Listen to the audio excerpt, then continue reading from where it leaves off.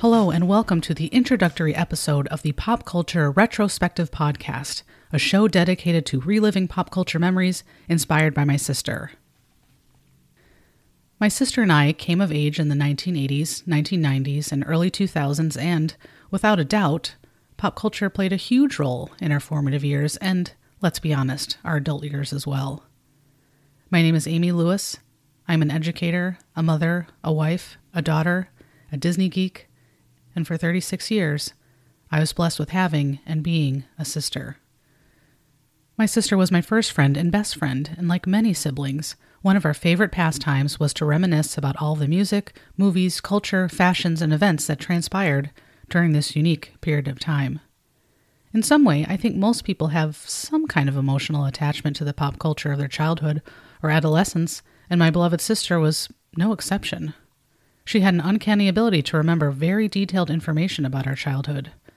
For example, she remembered details about my grandparents' house that no one else did. Maybe where a certain lamp could be found or where my grandmother's Shirley Temple plate collection hung. She remembered that my mom would hang the letter of the day on the refrigerator, which my mom did before my sister could even walk. She remembered how old she was when she got her first pair of stirrup pants and what birthday she was celebrating when she got her first Walkman. She remembered how when I started high school, my plan for my attire was to wear, a band shirt, maybe 9-inch nails with a flannel. She was truly our family's historian and a cultural encyclopedia. My sister was an artist, a comedic storyteller, a brilliant student, an inspiring teacher, a loyal friend, a thoughtful gift giver, and an incredibly talented writer. My sister was also plagued by a very serious mental illness for most of her life. In March of last year, my sister took her life. It brought an end to her many, many years of a deep, dark pain that I don't think I will ever fully understand, but I try to every day of my life. This show is dedicated to the memory of my big sister, Rebecca. Years before my sister passed away, one of my dreams was to co-host a podcast with her so that we could revisit the pop culture we were so fond of in our younger days. Unfortunately, that dream never came to fruition, but sometimes grief makes you realize that there are things you should still do, even if something or someone is missing. I have found over the years that everyone deals with grief differently. Some people find solace in gardening.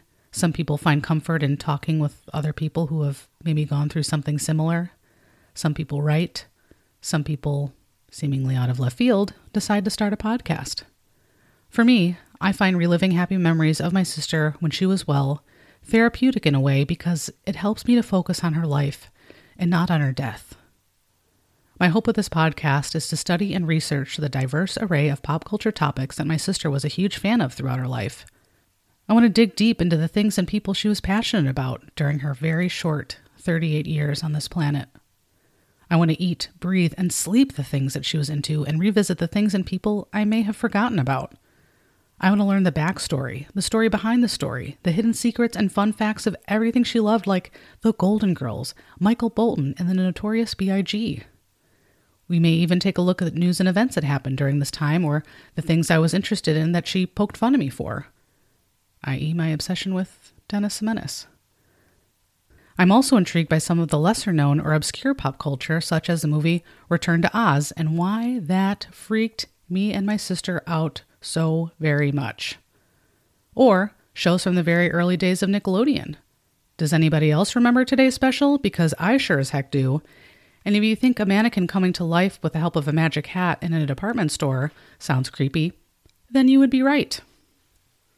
I know that there may be others out there who are feeling nostalgic for another time. That could be because maybe you yourself have experienced the loss of someone you grew up with or were close to, and maybe you just love to learn about pop culture. Perhaps you're a big fan of the 1980s, 1990s, and early 2000s like we are and were. And I think we can all benefit from having a break from the intensity of the situation we are in with the pandemic. What this pandemic has created almost feels like a time warp. So many kids and families are constantly outside, even in bad weather. For the first time in decades, I have seen people rollerblading. I've even seen several people skateboarding, myself included. I even saw a convertible Chrysler LeBaron whisk by the other day, I also saw a free pile with a fax machine in it. I'm talking the kind that had a phone built in. Yeah. These all seem like signs pointing to the need for this. Whatever your motivation is for tuning in, thank you. I hope you will find this journey to be intriguing, sometimes funny, and sometimes bittersweet. Welcome to the Pop Culture Retrospective Podcast with Rebecca in Spirit and me, Amy. My mom used to always make me record the message on her answering machine, so clearly I must have the skills to host a podcast. Either that or she did not care for the sound of her own voice. I'm hoping it's the latter. Plus, I have the unique combination of a former Midwesterner, then Northeasterner accent. It's a good combination. If my sister was co-hosting this show like I had hoped, it would have been hard to tell us apart by our voices as they sounded very similar. But I digress. I read once that John Hughes wrote the screenplay for the classic film Ferris Bueller's Day Off as his love letter to the city of Chicago. This show will be my love letter to my sister. And to my dear Rebecca, if you can hear me, this is for you.